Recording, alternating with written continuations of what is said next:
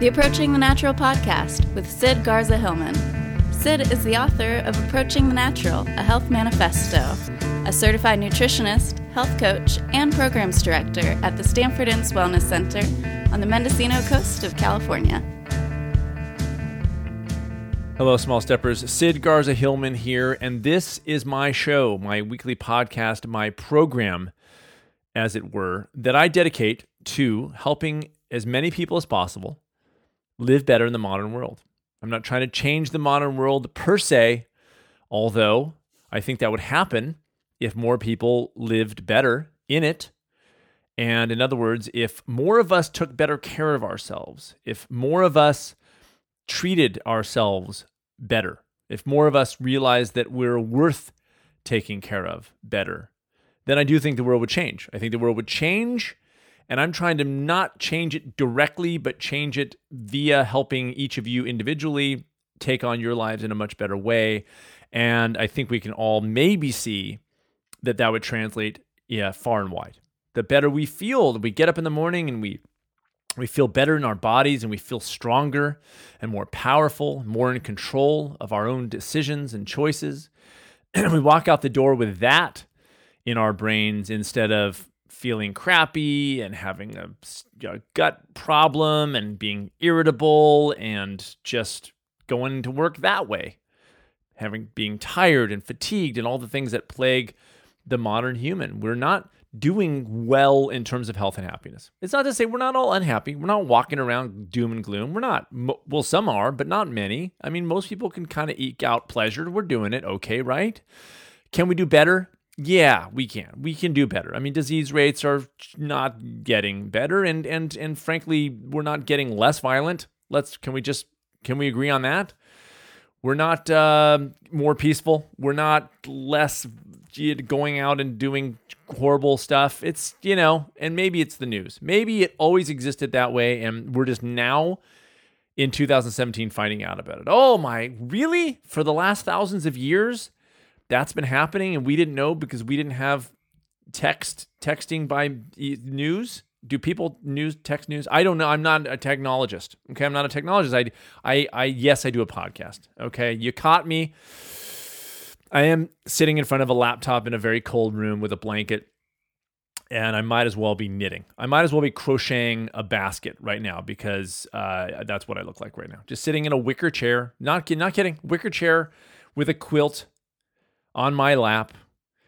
If you're just joining me, then I should send you a thank you note. If you could do me a favor and email me your address, I'll send you a thank you note and also just a sorry card, because I don't know what's going on here, and neither do you, and that's okay. We're in it together, you guys. I kind of do when that's going on here, okay? I do dedicate this podcast to helping people negotiate a crazy, nutty nut world better. How to take on your life in a way that is not going to derail you in the process. Maybe both ways get you to the final end, but I do believe, and I don't mean death. That wasn't like a dramatic. The final end. I just mean to the result that you want. But I think that if you take your life on and you take these changes on in a measured, balanced, good for me, better for me, long-term way, then you learn a ton on the way. The trip there is just no substitute for it. Okay? More on that a little bit today. But I jump on that every week because it's the it's the struggle in the process. You've got a struggle that is of any change that you want to make in your life. There's struggle built into that if you want to do it for real, that is, okay? But then there's the struggle of doing it in a way that is not the way that you're marketed to, that it should be faster than you think it should be. And therefore, there's struggle built in that because even people who dive in, well, okay, I'll give the small steps a try, over their shoulder is just a kind of a little sideways glance to the internet and to the television, and they just kind of, but that guy or girl says I could be doing this faster, and that before and after shot looks amazing. Almost like it's Photoshop. It's not. There's no way. There's no way that somebody ran that through a filter and made it look. Filter? What? Yeah, you guessed it. Spoiler alert. Spoiler alert. I'll go ahead and pronounce it correctly anyway. Okay, here we go. Gynostemma tea. You've heard me talk about it before. I'm not sponsored by Gynostemma Incorporated. There's no such thing as far as I know. But it's my favorite tea. Gynostemma tea, you guys. Get it. It's great. I like it. If I were sponsored by that, that would have been the worst ad in the history of mankind. Listen, I co-launched a Health Made Simple. It's a meal plan with Matt Frazier, the No Meat Athlete. And you can go check that out if you're into meal plan, or you want to just dive in more deeply on the food realm, because as you know, if you've been here before, this is not a food-based podcast. This is a philosophy-based podcast.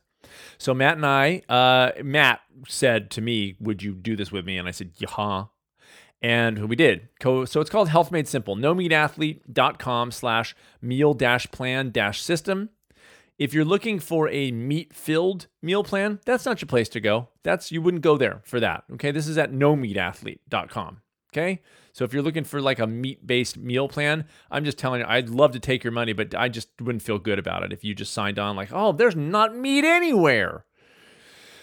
Thank you guys for donations. As always, you guys are awesome. You can go to sidgarzahillman.com and get all that stuff. And by stuff, I mean Approaching the Natural merchandise, and you can donate to the podcast. And I always appreciate, like, if donations isn't your bag or you're tight on money or something, a review would be amazing on iTunes or Amazon on the old book that I wrote, Approaching the Natural, a Health Manifesto. My new book is in the works, and I'm not going to sit here and tell you, because if you're just joining me, you'll see, but I'm not BSing anybody here, okay? Part of this podcast is it's not all 100% good news, and it's definitely not rah-rah, but it's down and dirty, and it's real, and for those of you who've been with me a long time, then you know, okay? And we're all just kind of slogging through this together, and I am too, all right? So I'm not going to sit here and tell you that my book is whizzing along and then I'm freaking Ernest Hemingway up with an old, typewriter, whatever those things used to be called.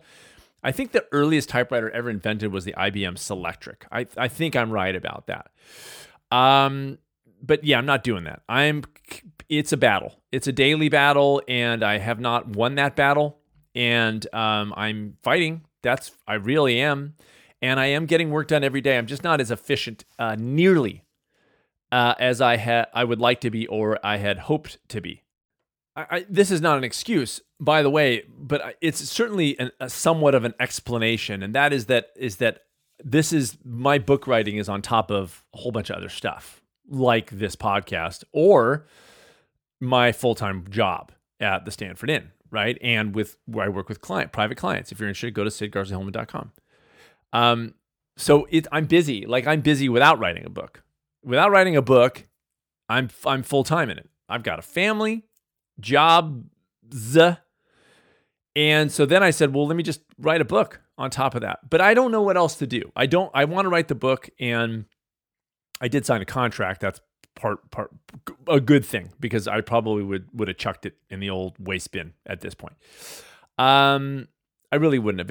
It's important to me to do this, and it is a struggle, and I'm getting more and more used to struggle. But man, there's part of me that would just be liking to, get up and sort of during the day write the book, instead of like, oh, I don't know, when I finish this podcast, going back inside and working on the book, which I will, because I do minimum 5 minutes per day. That's my small step on that. And most days I do more. I've already done more than 5 minutes today. I spent an hour this morning working on it, but I need like chunks of time, and I'm not getting it. And so it's weekends and nights and mornings. That's what that is. And it's fine. And I'm just trying to make that thing work. But if you're hearing in my voice a little bit of, you're hearing right. It's coming through your speakers loud and clear. Hope you didn't swerve off the road.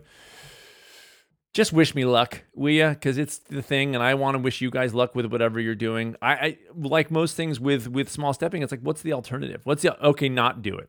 I gotta watch another episode of Mozart in the Jungle. Have you seen that? That's a great show. You guys, really? Yes. Dude, my recommendation. That's not to say that, So I do need to focus, but you need breaks too, and so it's I still have time, but it's not a joke. Okay, so this weekend, if you're listening to this like before January 27th of 2017, and you live in Arizona, somewhere in the Phoenix, Scottsdale area. I will be in Arizona this weekend. I am leaving on Thursday of this week to go speak at a hospital in Ukiah, which is a town about an hour and a half away from me. They have a really nice hospital there, and this is the second time they've asked me to speak. I did it last year, can't remember when, and so I'm going back. Then I'm spending the night somewhere around there and driving to Sacramento, where I will be getting on an airplane and flying to Arizona, where I will be speaking at the Arizona Veg Food Fest. So if you want to check that out and go visit, it's I've seen the lineup. It's a really good lineup and a lot of good vendors. It should be a great, Arizona's cool. So yeah, go azvegfoodfest.com. azvegfoodfest.com. Then in sometime in March, late March, I'll be flying over to Marshall, Texas via Shreveport, Louisiana, and I will be driving in a rental car, I think, to Marshall, Texas for the Marshall, Texas Health Fest. And that's healthfest.com, I think.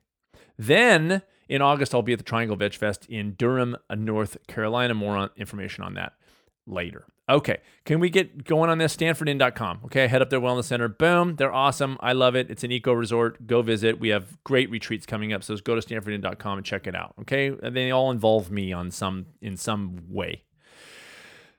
All right, you guys, are you ready? Can we get working here? Because you've really been distracting me a little bit, and it's kind of annoying because you should be focused on your job and or your car and or your treadmill, and instead you're making me go in a bunch of different directions. Okay, I'm going to touch upon, which I do on occasion, the approaching the natural idea. And here's the context that I'm going to, if you're just joining me, the idea is that to remember, one of the things to remember when you walk out your door is that we, even though we sort of don't dress like we are, but we are animals.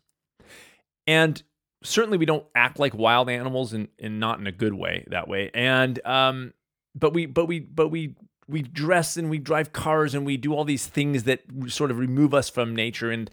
And there's great things. And I talk about those things and they're fantastic.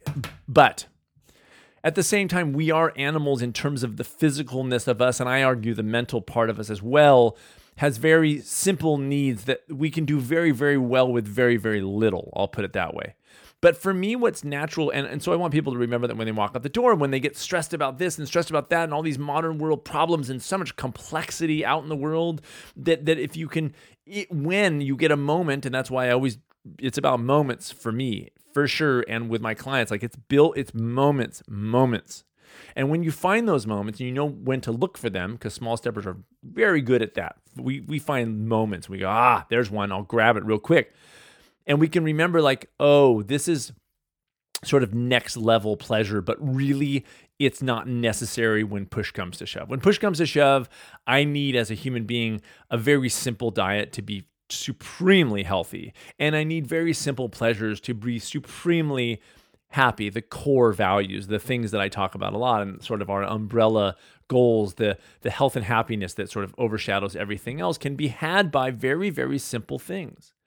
But for me, what's natural, the natural, capital N, has become sort of a home base for me. And it's I talked about it last week because I mentioned in the kind of the context of the decision making, of overthinking our decision and getting the knowledge that we can get, but then at some point there's clearly a line that we just go, okay, I got to pull the trigger here. I just got to pull the trigger and make a decision, even if by God it's a wrong decision. But if I act, there's brilliance and magic in that action. There really is. But when it comes to, and so I mentioned it last week, that sort of wading through and cutting through all the crap, we get to a certain common sense or a certain knowledge that we knew the decision we wanted to make all along, but we sort of had to get through that. Okay, well, this is in a different way. The concept of us as a natural being has become sort of a home base for me. And here's how it related to the sort of knowledge of last week, learning these things. Is that I looked back and I look back sometimes and think all the things that when I supposedly knew them, it was this is just it. And there's just this is it. So things like protein. It's a big one, right? It still exists in every day. At the supermarket 2 days ago, guy was like, really, you're plant-based? where do you get protein? And I've got this conveyor belt full of food that is so full of protein, it's almost crazy. And And so, but for years, it was like, yeah, it's 100%, just boom. And there's this thing of like this, when that knowledge fails or when it falls, when something that it seemed so just indisputable and never in a million billion years would it ever not be true becomes not true, it's a little bit earth-shattering. And so it's almost like I get through that thing and then I go, okay, what's the next thing? What's the next thing that is when's the next shoe gonna drop? When something that has been very, very just real becomes not real. And I'm like, what the? And I'm reading the research and I'm reading all these books on protein and lower protein and animal versus plant protein. And I'm like, holy crap, it's not about protein at all. And it never was. Oh no. The natural is a home base for me. And what I wanted to talk about this week was definitely not protein, because I'm so freaking tired. Do you remember the protodipphophobia? The irrational fear of protein deficiency, protodipphophobia, that I coined with Joshua Katcher, who does the Discerning Brute blog and Brave Gentleman clothing line. Protodipphophobia. You guys remember that? Anyway, I did a blog post for his site a couple years ago. Anyway, so the natural has sort of been this home base for me when the complexity and confusion of nutrition and fitness, when all the things like when I trained for my ultra that I did last December, when I did everything opposite of what you're supposed to do, and it still worked out really well and actually better than it had before, the natural is something I can rely on, at least for the most part. I can say, okay, amidst all this craziness, I can back up and I can say, here I am as an animal. And then I can look to other wild animals and say, do they need the complexity that we demand? Do they have the amazing variation between individuals? Like, this individual in the wild is completely different and has completely different needs than the animal standing next to him or her. And then I look at us and go, but that's what we say is absolutely true. Everybody's different. I just need that because I need more protein by 1,000 times than that person over there. Is that really true? And I think when we can look at us and say, are we really that different from every wild animal? Yes, we're different, but are we really that? We still have kidneys and hearts and livers, and we have lungs, and we have sort of the basic makeup that my dog has, for instance. We're not outside of nature. We're just not outside of nature. And sometimes, for me, natural is it's a home base. It's like, let's come back there, then we can resettle and then come back out into the modern world. I do believe that the demands of the modern world on our minds and bodies do require a greater complexity in terms of our things like nutritional needs, and it does require more thought than the demands of nature might. And that's conjecture. I get it, but I think that not having to move our bodies at all, sitting at a desk and not moving at all, and when we do move, mostly moving too much, too hard in that little 45 minutes that we go to spin class. I do think that packaged foods and all these kinds of things that we do, and the stress of our jobs and the disconnect between us and the food we eat, because there's 8 steps between us and eating, there's the shopping and the cooking and all those things. We do need to think about things in a much better way. We can't go by instinct. We certainly can't go by craving. Listen to your body. That works out fantastic. I'm going to listen to my body as I walk right into McDonald's because I must need protein because I'm craving a freaking Big Mac every other day, right? Okay. But the natural has been for me a little bit of a home base. And it's these things where I go, even though the literature and the sort of the conventional wisdom, as that changes, but the conventional wisdom says, okay, this is what you're supposed to do. It's better to do metabolism. Perfect example. Just, it's better to eat small meals throughout the day because it makes your metabolism run faster. And for years, it didn't sound right to me. It was like, did we have access to food and did we eat all the time, just all day? We're just always digesting. We're always digesting food. And it always seemed a little weird to me. And then all of a sudden now, here we go, we're starting to come into a new phase in research and, the media, but not really the media yet, but kind of getting out there of like, no, actually, it's kind of okay not to eat and to skip meals now and then. We don't need to be on a frickin' schedule. We can question all those things, but they seem so just set in stone and there's just no getting around them. So one of the things that I did during my untraining for my ultra was and I talked about it a little bit on the podcast, but messed around with food. I messed around with the time I ate. I messed around with meal times. I messed around with as it related to my exercise, like just drinking a glass of water and going for a 12-mile run and then drinking more water for a long time after. Like just not doing the thing that you're supposed to do, which is within 45 minutes, eat 25% protein and mostly carbohydrate, then move to I didn't do it. I chucked all that because I wanted to see if my body was strong enough. If I keep my stress levels low, which I did because I was running half the amount of mileage that I usually did. If I keep my stress levels low and I rely on the intelligence and strength of my body to figure out a way in a minimal stress environment to survive well, to say if I don't pile, sort of, we have like a disconnect, don't we? We go like, it's time to eat, but we don't go, do I feel like eating? Right? We just go, it's time to eat. And sometimes we don't get a choice. We're like at work and it's like, lunchtime is now. And we don't go like, but I don't want to eat lunch now. I'm not hungry. I don't really want to eat. I want to eat at 3:10, not noon. But we don't get that choice. So we schedule ourselves in many ways. And so I sort of threw all that out. I would, my dial back day, if you're just joining me, I do usually a day a week, hashtag dial back day. My dial back day recently and even today was just not eating all day, just a glass of water. I have some, I have a couple espressos and I have some tea, but I'm not consuming food at all. No calories or whatever the minimal amount in the coffee. But basically my whole day is basically mostly water and that's it. Okay, and then till dinner. And that's just my dial back day. Now, for me, it's not really nutritional or caloric. It's a mental thing of like recalibrating. That's my dial back day purpose. It was mental 90% way more than it was physical ever. Still is. Okay. But this time, so what I'm getting into, long way about this is that I'm getting into time restriction of eating. Time restricted eating. I was experimenting with it during my training when I should not have been, according to all the lore out there. You should never change your diet or try to all this kind of stuff while you're training. But I did.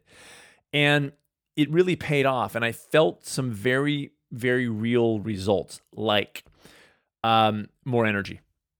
Like just finishing eating at 5:30 on some days, 5:30 p.m. and not eating anything else until the next day at 7:30 when I'd have my first espresso.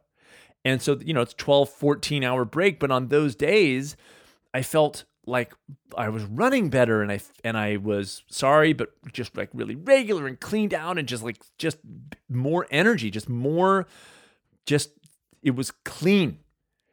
And so I've been since looking into the greater sort of depth of knowledge about that and finding some incredible stuff. So I do want to turn your attention to a woman. She's a PhD. Her name's Rhonda Patrick, and she has a podcast called Found My Fitness. I've never talked to her. I have no connection to her at all. But in doing sort of looking around for this, she has a couple podcasts out with a doctor whose last name is Ponda, and then there's a woman who's a PhD as well, and I cannot remember her name offhand, but what I'll do is I'll link to, I'm just talking on the phone right now. This is not a program.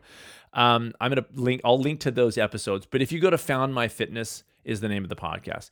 And they both talk about time restricted eating in different ways, but equally just mind blowing, but lower inflammation, greater endurance, lower fat levels. And by the way, greater lean muscle. And here's the mind blower, okay? No change in diet, no change in the quality of the food, just when you eat it. Now, a little bit of warning here. This is not for you guys to just go, well, Sid mentioned it kind of, and so I'm just going to change everything and I'm not going to eat for 17 days. It's not, please, read it yourself. But it made sense to me, again, natural as home-based. It made a lot of sense to me because I thought we have to have a mechanism whereby we don't need to eat and drink all the time. There is no way when we were traveling around in the wild that we had access to all the water we wanted and drinks all the time and food all the time. We had to at some point be on the move and didn't get the affluent needs of our modern species satisfied. I need immediately great tasting food right now, calorically constant, just a massive amount of calories in a small little bag now. I don't want to wait. There had to have been the ability of our bodies to enable us to go for times without. And so of course the question is, well, yeah, maybe, but maybe that's not a good thing. But it turns out it is a good thing. It turns out it is a good thing to give our bodies breaks from digestion, which takes a lot of energy. And I think what happened was my first Dial Back Day versions were fruit, all day fruit. And that was amazing too. And I would always have my best runs the next day for sure. I'd go for a run the next morning and just burn it because I was just like, oh my, why am I in feel? Oh, that's right. I did fruit all day yesterday because it's so easy to digest. The digestive strain of fruit is there's only one thing better, and that's not eating. Fruit is very easy to digest. It goes through your body super fast. It's very easy to break down, but it has sugar in it. Yeah, it's amazing. You should eat as much as you can. And so, because it has everything else like fiber. Okay, so just kick. But the time restriction, I have noticed sleeping better. So today, for instance, just by way of, to talk about me because nobody else is in the room, except for my quilt and my wicker chair, didn't eat all day. And then I had a little bit of food at the inn at 5 p.m. That was the first any food I had, but I was just teeny little bit. And then I got home and had a big freaking salad with some quinoa, some chickpeas on it, and a bunch of veggies. It was huge. It was like a head of lettuce with tomatoes and carrots and the quinoa and then the travesty of tonight. And this is a total tangent, so my apologies. But the pepper mill that we use, the black pepper, because I sprinkled some turmeric on it, and I always throw a little black pepper on there to help that do its deal. And the pepper grinder was broken, so as I turned it over to grind pepper, guess what happened? All the peppercorns spilled out of my salad, and I got 70% of them, but I had already dressed the salad, so they were then lost. And I thought, well, it can't be that bad. So imagine taking a bite of a salad and there's just whole peppercorns just littered throughout. It was like eating a freaking watermelon, just pulling peppercorns out of my mouth, just horrible. And I'd chew them sometimes and then I'd feel like sneezing. It was a whole thing. It was like a cartoon. It was a bad cartoon. But I did that and I finished eating at 6:30. So my eating time today was between 5 p.m. and 6:30. Boom, done. Most days I am keeping my eating time in about a 7 to 9 hour tops period, usually even less, like a 6 hour period. Most days I'm not doing any difference in calories. I'm just sort of eating in a more narrow time and allowing my non-eating time to broaden. So in other words, I'll maybe eat for 8 hours and then there's 16 hours where I'm not eating. That's atypical from my old days where it was like eat breakfast, in 7:30, and then just like eating all day, and then I get home and I get some more work done, and I don't finish dinner until 9, and then it's 10 hours, and then I'm up 10 hours and I'm eating again. So I'm broadening that, and I'm definitely seeing a difference, and it's being studied in a very real way. And Rhonda Patrick does a very good job of interviewing these people and really getting deep into the actual studies and what's going on. Breast cancer reduction, significant reductions in breast cancer and breast cancer recurrence by just allowing your body 13 hours minimum of fasting, essentially, of actually not consuming and digesting something for a freaking amount of time. And it's just been an incredible thing. I want to share it with you guys. I do think I'm going to get into it more in subsequent podcasts the more that I read about it. It is fascinating to me, and just on a personal level, and obviously not scientific because I haven't done a study, just in my own practice of myself, definitely noticed a difference in my own energy levels, sleeping quality, and running, just endurance and fat, just thin. My other times I've trained for ultras, I've actually put on weight. In the stress of the ultra, I've put on fat around the midsection, which, by the way, is a stress response. But this time around, lost weight, got really like fit and thin. I'm always keep myself thin, but this was like even beyond. I got to I was like, whoa, I'm feeling freaking, and it's good. So there you go. Okay. So that was me introducing sort of natural as a home base of like, I'm confused. Okay, well, what might have been for us natural wise? Did we always sit down for meals and have pre-prepared, salted, oiled, sugared, protein laden, just craziness all the time? Or did we eat pretty simply and probably not eat huge meals all at once, and maybe sometimes we'd snack throughout the day, and then other days we wouldn't go a day and we just wouldn't eat? And it's pretty great because when I've traveled since I've been doing this, is like when I traveled to Atlanta while I was training, I just like didn't eat all day. I didn't have to worry about what am I going to bring on the plane and what I went, and it's just like I didn't eat. I didn't eat for hours, and I was totally fine because I've eased my way into this and been experimenting with it, et cetera, et cetera. But it's made things pretty amazing. And just this kind of like my energy levels are fine and I'm eating plenty of food. I'm not starving, and yet I'll feel hungry, but it's not really hungry because it goes away and my energy levels are fine and I'm not, no low blood sugar. Like I'm totally fine. My body's absolutely able to handle it. Okay. All right. That was a little more food than I generally get into, but that's just what that is, okay? So real quick, and I didn't mention this, and I probably should, but SidGarzaHillman.com, you can go to all my social media crap, okay? I did a new YouTube channel. This is why. I did a new YouTube channel. We all went to one of the walks, the marches that happened the day after the inauguration, and I mentioned it on the YouTube thing and on my most recent video, and so I hope you watch that. It's essentially what I talk about here, but it's what we know. And what I mean by that is the frustration that I have experienced firsthand with clients. They come to me because they want maybe a different way to approach what they have historically done, which hasn't worked, which is like the yo-yo dieting, that sort of intense focus on one area in their lives, et cetera, et cetera. And so they're working with me, but there's a frustration because there is this thing of like, if I go at this pace, it's going to be a long time before I lose my weight. And yeah, as it should be, because that's exactly how it's supposed to be, because it took you years to get here. So let's take it easy on the way down. You know what I'm saying? And so the point that I wanted to make here was what I made in the video too, which is that we have to do the mental work of being comfortable and happy with what we know we're doing, because the outward manifestation of our changes in, let's just use food for fine, but let's say it's weight loss. The actual weight coming off your body it becomes secondary when you approach it in a small steppers way, for sure. But it also comes later than it would on a diet. On a diet, you just immediately, or better yet, gastric bypass or fen when these magic drugs come out, and then they go, oh my gosh, they're gonna kill you, so we should probably not have ever approved them. But do it, and in the meantime, you've popped that pill and you've lost all this weight, and the outward is there, it's settled, and you get to hear the accolades. The accolades in the small steppers approach, which is real and long term, by the way. So again, it's not apples to apples, because this is what I'm talking about for real. But the accolades have to come from you in the beginning.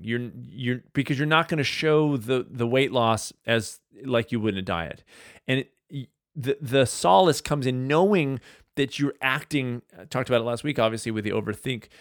You're taking action to take control of your life, and that when you're aware of that, it feels amazing the whole time.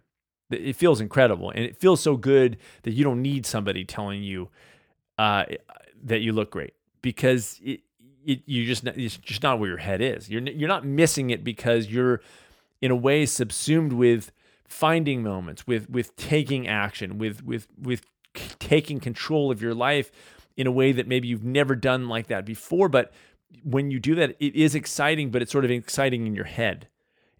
I'll tell you right now, it's not exciting in the same way that losing 15 pounds in a month and a half is. It's just not.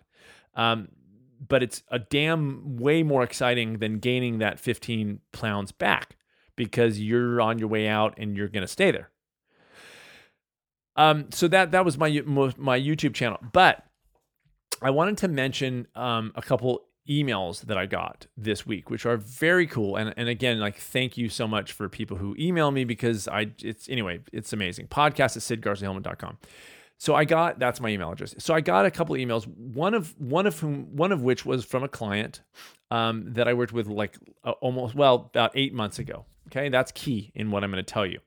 The second was from a person that I've met. I met her in person at one of the places that I was speaking in San Francisco, but we've traded emails a few times. She's lovely and great and obviously super smart and the whole thing. But she emailed me a very nice email about how the small steps, this approach and this podcast have helped her. But she basically wanted to take on running and turned out to run like, I got to look at it. It was like crazy. I was like, you got to be kidding me. But she said, about a year ago, this is what I'm reading, found her podcast to really help support and motivate me to get into running, to train for my first half marathon. This is a year ago. This year, I ended up running 10 half marathons in 10 months and then ran a freaking marathon, a full marathon. 10 half marathons in 10 months, and just like a year ago, not having done one half marathon. Amazing. Incredible. Okay? That's number one. These are, I wanted to title these fire emails. Remember last week when I talked about the fire that's in us? When I get emails like this, it's like they're on fire, and in the best way. They're just like the spark has broadened, and they're like, oh, here we go. This is fun. Okay, this is from a client that I worked with, and I'm going to mention his name because he said I could, and he is awesome and lives in Minnesota. So I don't know why I would mention that. It's got to be relevant in some fashion. But he wrote me a really nice email to just give me updates. He said updates on coaching impacts. Now the key is that we worked together 8 months ago, and this is not this is not an ad. I'm just telling you that when you listen to this podcast and watch my videos and sort of incorporate a small steps approach, the philosophy of taking on your life this way, then in 8 months. This is the time. Notice how it's not 3 weeks, not 21 days, not even 3 months, not 12 weeks. It's 8 months. And you'll hear that's a few things I'm going to read that he's still in it. This is an update. He didn't write me like, and then here's the after shot. He wrote me like, here's what's going on. Okay. Couple key points that I freaking loved. Quote, I've lost about 4 pounds, but more importantly, I've become more relaxed and less anxious about food. Okay? I still binge occasionally, but the difference is that I come to a quicker understanding of what it was about and let go of my error and move forward. Less guilt, more acceptance. Those are his words. Less guilt, more acceptance. Can you hear the broad nature of this? Can you hear the self-esteem and self-confidence that is coming with this? I have every confidence that the 4 pounds will continue because he set the stage. You remember my episode? I don't even remember when it was, so long ago, but we're not there yet. It's because he did the groundwork first. He did the thinking and the broad approach to his own life before he made, as he was making moves. And so it's inked because he did the real thing. He didn't just dive into full food and calories and all this kind of stuff. He said, this is a bigger picture. He wants to know, he said, remember, quicker understanding of what it was about. Instead of I'm horrible because I binge eat, or that's just what I do.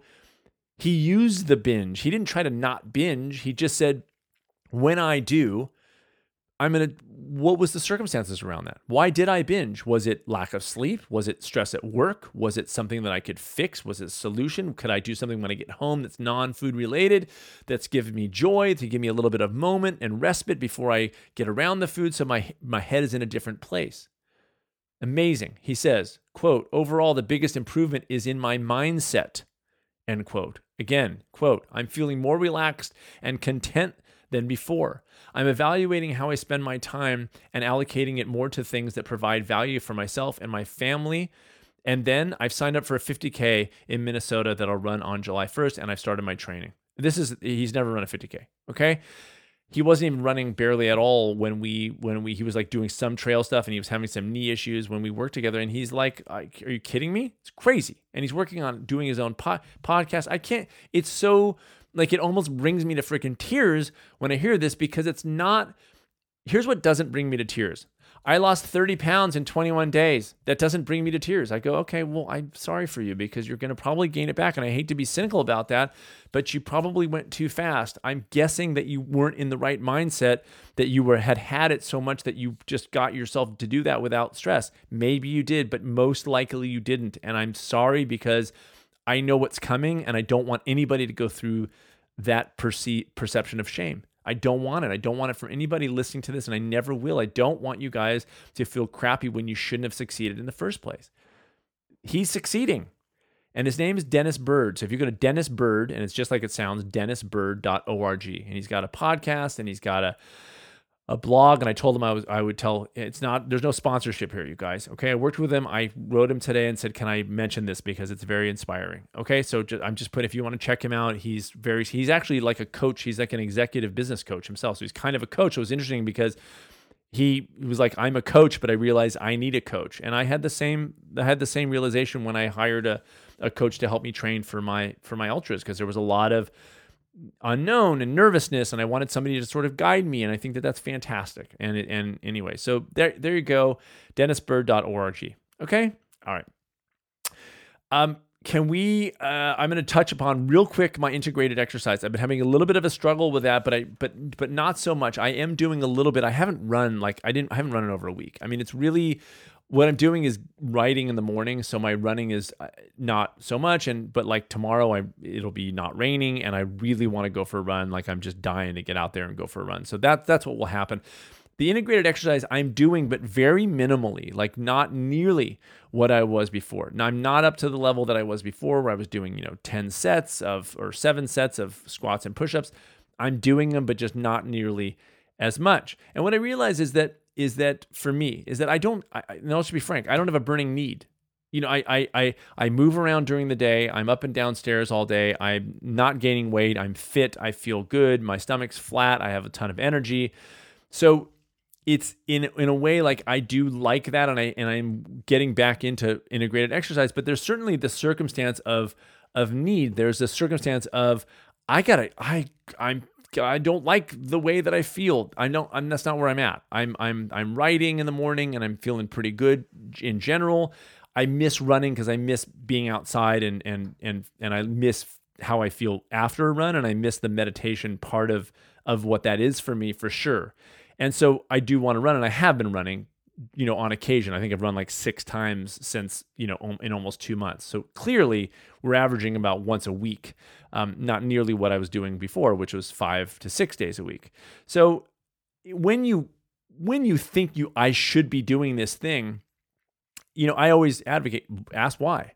I mean, in a way I was thinking I should be doing integrated exercise every day since I'm not running, but I thought, well, why? I'm feeling good. I have my energy. I'm fit. I'm moving around. I mean, that was the number one thing, was like, I'm not sitting at a desk all day. If I were, I would have a better need to move my body a little bit more, but I'm up and down. I'm just moving around all day. I carried 40 pounds of bananas through the parking lot to my car. Like and they're still in my trunk. And so it's not like I'm not sitting down. That's just me. So if you are, ask that question for yourself, and maybe you don't have a burning need like you think you did. And maybe that perception was, I'm going to make a huge change in my diet because I've had it, but maybe you haven't. Maybe you're actually kind of okay. And maybe you don't need to change, or you don't have I'll put it this way, you don't need to make huge changes or changes that might be stressful. Right now, my brain, where it is right now, I don't want to expend the mental energy right now to do integrated exercise at the level that I was. And that's just what it is. My circumstances may change and I may jump back into that. Who knows? But I like the fact that I asked the question, because that's what I want to know. I don't want to feel obligation for something that I'm taking on myself. Got it? Okay. Glad I made that point. All right, let me finish up with the what I wanted to get into a little bit this week. And I apologize, but yes, Instagram sort of made me think about this. Gynostemia. Dema. A life less filtered.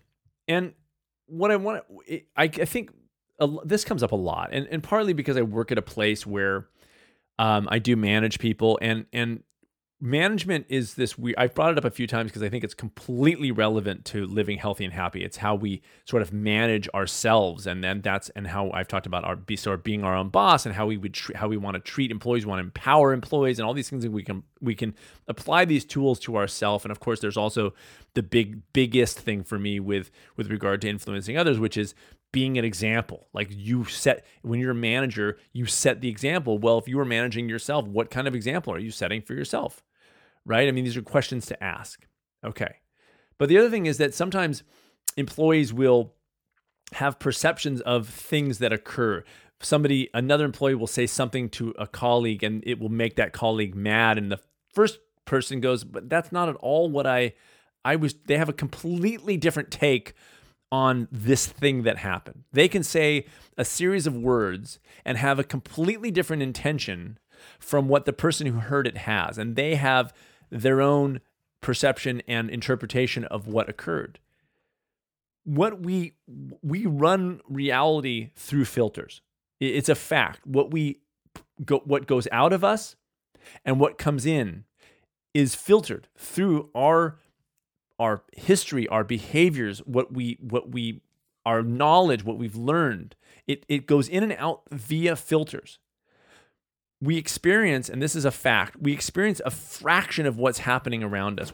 Everything that you see is something in reality that is then taken into your brain and interpreted as an image. And it's what we see, though. It does go. The light goes into our eyes, and it's interpreted. The sound waves go into our ears, and it's interpretive. We don't hear every sound that there is out there. We hear some of the sounds. We don't see everything that is out there. We see some of what is out there.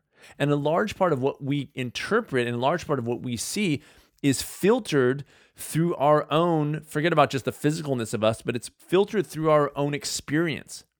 We can notice, I've talked about it, I think it was like the red sweater problems, like when we want a red sweater, all of a sudden we notice red sweaters. Well, because we have a focus now that we didn't have before. But what's interesting about this is that I believe strongly is that we can train ourselves to the filters can change. In a way, reality doesn't change, but for sure our interpretation of that reality changes. The filter through which we experience, we can change that. We can train ourselves via, of course, I'm going to say the small steps and acting and taking control of our lives. We can train ourselves to, for instance, look for the good and over the bad. You know, there's people who are just like, they're only going to see the bad things. I notice this a lot at the Stanford, and there's some guests who walk in the door. I think I mentioned this recently, I can't remember, but they walk in the door and they're just going to have a bad time. We know it. They walk in there with like, why are you here? Why are you on vacation? You're going to have a bad time no matter what, because they're looking, that's what their filter is of seeing problems. They're seeing and looking for problems. That's their filter. But there's other people who, there's certain things wrong, but they're not looking for those things. They might even notice them, but they're not going through their filter is like, I'm looking to have fun. That's why the small stepping thing is never about restriction. It's always about looking for moments, finding things and noticing, look at the me, not me game. What is that? It's a way of learning who you are and not letting the filter of self-deprecation and being mad at yourself and criticizing yourself, changing that filter to look for, okay, well, yeah, that like Dennis said in his email, like when he binges, it used to be the shame and the guilt of it. Well, he's changed his filter. The binge still happens, but now he's interpreting it in a different way. He has trained himself via this process that is 8 months in and not even close to being finished, to then say, okay, same binge, but now I'm gaining something from it. I'm looking at it differently. I'm filtering the information in a different way than I was before, and I'm distilling useful knowledge instead of negativity and bad. I'm looking for success. I'm grabbing success. I said it recently, get something out of it. If you're going to have the experience, then get something out of it. If something's going to make you mad at work, then get something out of it. At least know what you would have done. When you binge or you overeat, get something out of it. Look at it and say, the real me, I would have stopped eating long before that, and I would have walked away from the table. Form that image in your mind. You know why? Because when you do, that changes the filter, that changes how you take information out of the world and put it into your head. You're looking at things in a very different way. That is what will ensure success. I've been reading recently a book on negotiations, and because it's a human psychology kind of pursuit for me, so it's interesting. But they were saying that the same choice, if framed differently, can yield different results. So, in other words, if somebody says, "Well, do you want the blue bike or the red bike?" This is not really a good example because that's sort of a choice of taste. But let's say it's a choice of substance, okay? And you frame it differently, it can affect the way that somebody chooses between the same two things. So in other words, when it comes to eating broccoli, you could frame it like, do you want to have some broccoli? It's going to make you lose weight, and it's going to give you, vitamin C and all the B vitamins. And then you could say, eating broccoli is going to give you a ton of energy. It's going to make you feel really good about yourself. You can frame it in different ways. And this comes up a lot with me with regard to what I've talked about, the making the trade.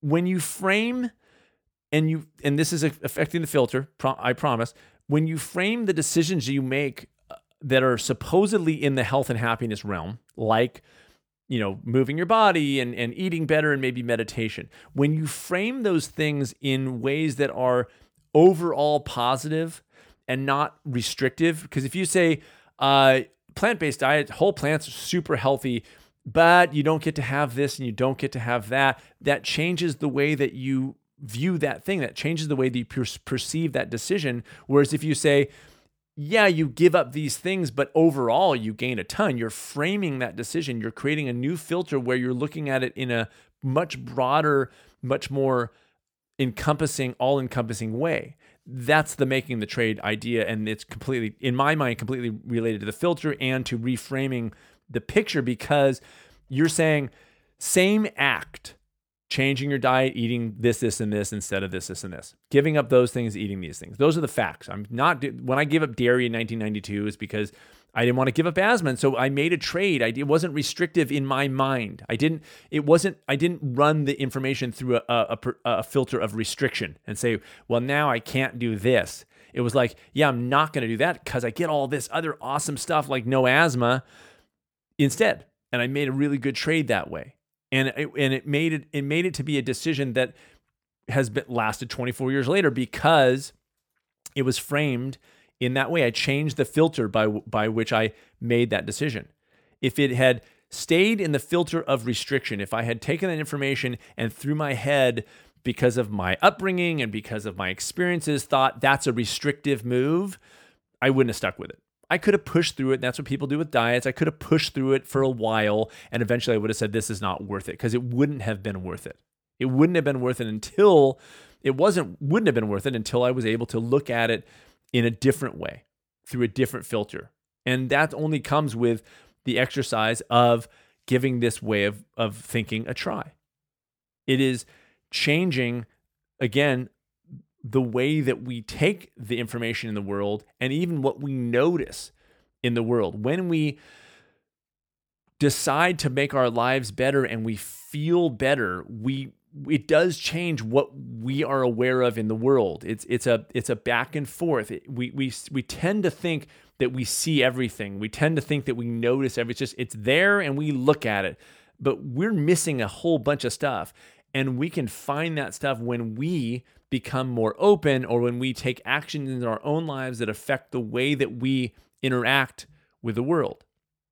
I began this episode by saying, I think it would be great if we all felt better and walked out of the world, because when we do, then that's a different filter. When we're not feeling well and we're feeling irritable, then something that happens in the world comes through that filter and makes us mad. If we're walking out into the world feeling better with energy and in a positive mood, the same thing can happen, but it doesn't make us mad because we've changed the thing between us and reality, between reality and us. We've changed that little filter, and the information comes through and we interpret it in a different way.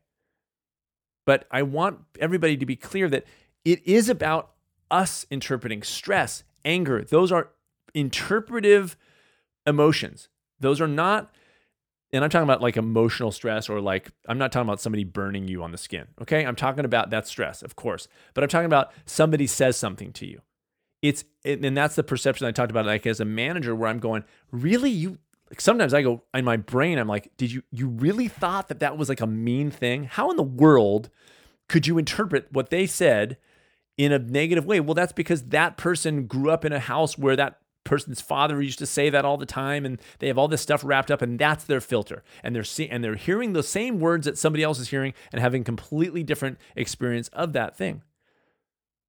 The point of all this, the reason why I wanted to bring it up this week, is because I notice how much these types of things hold us back. And if we question those things and say, is it really the reality, or is it just how I'm interpreting the reality? I think that can then get us to the nuts and bolts, the truth of the matter, which is to get us more aware of who we really are, and that we are independent of even that filter, and that the real us can exist deep down in that first task I always talk about. That who we are does exist even in the context of a day-to-day where we're not acting at all like who we are. But it's there, and we got to get to it. And we can get to it by questioning those things. Is that really reality? Can I have a different experience of that same thing? Can I go to work that I've hated, this job, and now go, maybe I can make it more creative and I can bring creativity to it. Maybe I can just do it better because that'll make me feel better. And maybe I'm going to go to work that way tomorrow. And that will change virtually everything that you experience. If you do this long enough, it'll change everything you experience about that job. It's completely different. And you thought for years, it's just a job. It stresses me out. It's a crappy job. And then you realize, no, it was just the way that I interpreted what was going on. And when I started feeding myself better, and when I started sleeping better, all of a sudden, lo and behold, the job isn't as stressful. Well, how's that possible? Because you changed your filter. You change the mechanism by which reality came into your head. You do that by taking on your life in whatever way you can and acting and figuring out ways to improve your life in ways that don't pile stress on top of stress on top of stress. We have the ability, each of us, to make our lives better. That's the sort of maybe the overall premise that brings me here every week. Because I don't think that 5 of you of the thousands listening can do it, and the rest just watch for fun, because this is not fun. Come on, it's a little fun, right? It's a Super Bowl of philosophy of health. We can all do it. We absolutely, 100% of us listening to this can all make our lives better.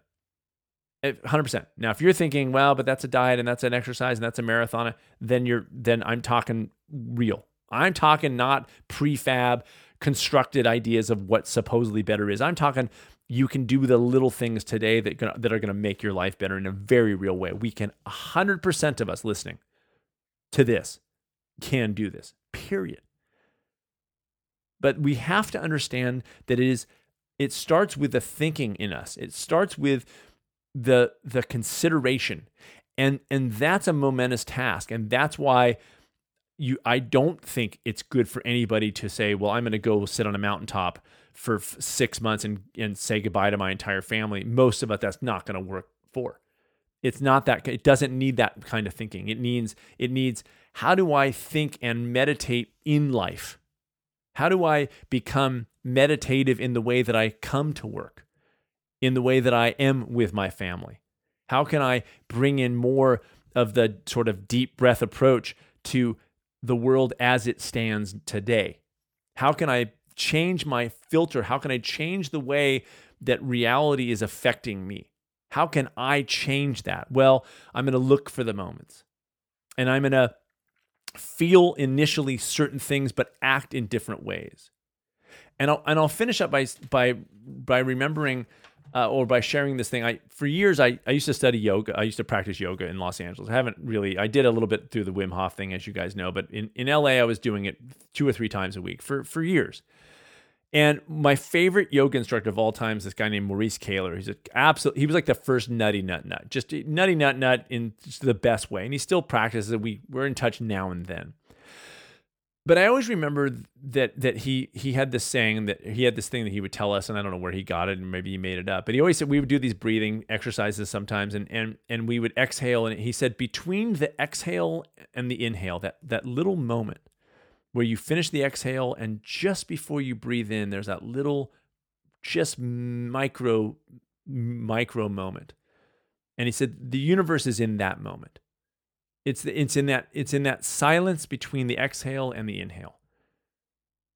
And I've thought about that forever, because I think excuse my just being crass, but what gets me off, because I can't say it any other way, because this is what I love, and I think that for me, this is where this is.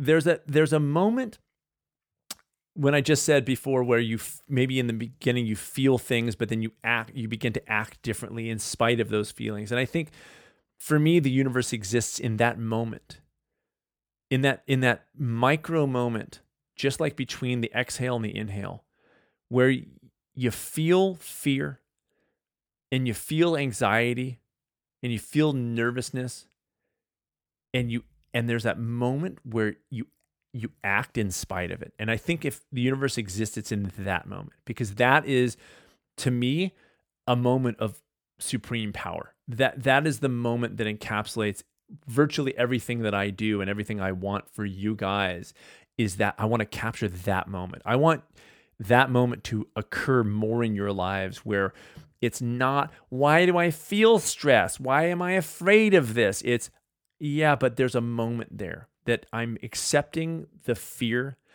In Dennis's case, he's not. Why do I shouldn't binge anymore? No, he's not there. He's not even trying. He's not getting on himself because he should never binge. He understands that it's there, and he's acting in spite of that. He's not giving up. He's not beating himself up. He's saying, I'm powerful here. I'm taking this information, I'm taking these actions that are lifelong, maybe, and years, in the very least, years in the making, and I'm getting past it. And if the universe exists, it's in the moment between fear and self-deprecation, again, judgment, and just, I can't do this, and I shouldn't do this, and I should be da-da-da-da-da, and that little moment before you just do it anyway. And you want to know what feels amazing, that feels better than any scale or any before and after photo you'll ever have, are those moments. When you feel that power, it is supernatural. It is the modern human in a world that is so nutty nut and hard on us, physically and mentally, and finding peace and power in that world. It is up against things that we are afraid of because we, in a way, don't even understand what we're seeing half the time. We're reading the news. We don't know if it's real. We don't know if it's propaganda. We don't know if it's where the facts are. It's confusing. We're seeing horribly violent images, and we're watching these things. We go to YouTube and we see just crazy stuff, and we are finding moments in spite of all that craziness to act in a self-affirming and powerful way to make ourselves and our families happier. If the universe exists, it's there. It's in that moment. It's that transition between what we feel like never doing and doing anyway. And I want that for you guys forever and as much as possible. I want you to move past the I'm going to beat myself up for stuff that I do and move into I understand that I do these things, but it's not who I am, and I'm going to move to doing the things that are totally me. And in the meantime, there's going to be a transition period, and it could be months or years of transition or forever, because it's not a finish, I'm here, I'm done. It's a practice, as I say. I want that for you guys. And I want that for me. And I want that for my family and my kids too. I don't want my kids to never be afraid. I want them to understand that fear is a part of it and struggle is a part of it, and know that in the context of that, I want them to have the strength, which I know that they're going to have, and you guys already have. I want them the strength to know what they want to do anyway, and then do it. And maybe not all at once, maybe you small step into it, and most of the time that's going to be the best thing you can do, because you do act right away in spite of that stuff. And it feels like nothing else. All right, you guys? All right. That's it for me this week. You guys are awesome. Keep the emails coming. What can I tell you? All right. You guys are fantastic. Go to sidgarzahillman.com if you want to find out about me or what I do or blah, blah, blah. And if you're at one of the cities where I am going to be speaking, please come say hi, because that's the best thing also, is to meet you guys face to face. It's very cool. I'm in touch with people all over the country and world now, and that's incredible, and I love it. But boy, would it be cool to meet some people face to face, because it's just better, right? More natural, would you say? Yes, you would. I'll be back next week, you guys, with another episode of the Approaching the Natural podcast. In the meantime, be well.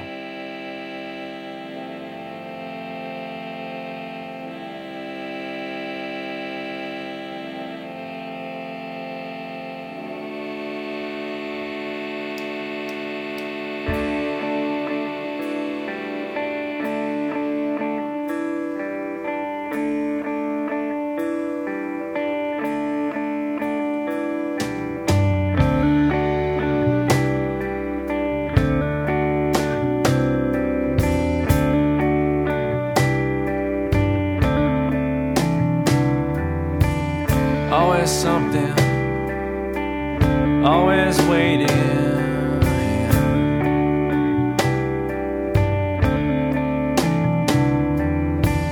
always crawling to the next thing, always crawling to the next thing that will bear us out.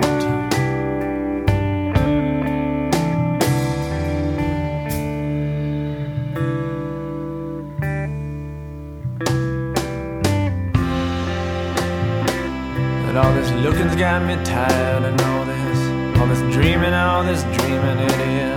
it is wearing me out, and I am seeing myself as a bit of a whiner and a bit of a fly.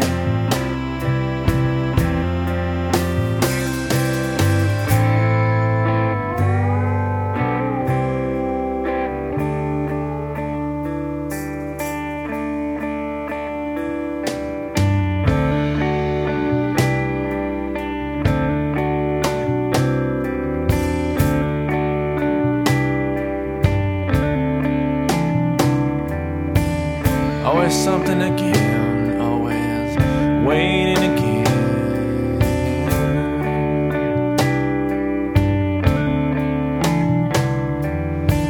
And all these little treasures that we get, all these little treasures that we get, they are breaking us down.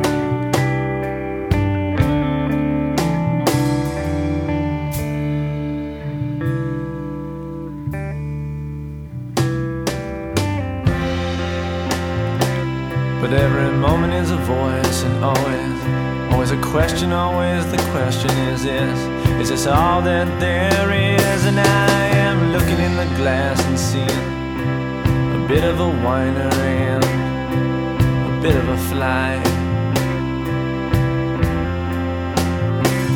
And all this looking's got me praying without a shred of belief. And it's pointing me outward, in the opposite direction. And I'm accepting my fate as a bit of a whiner and a bit of a fly.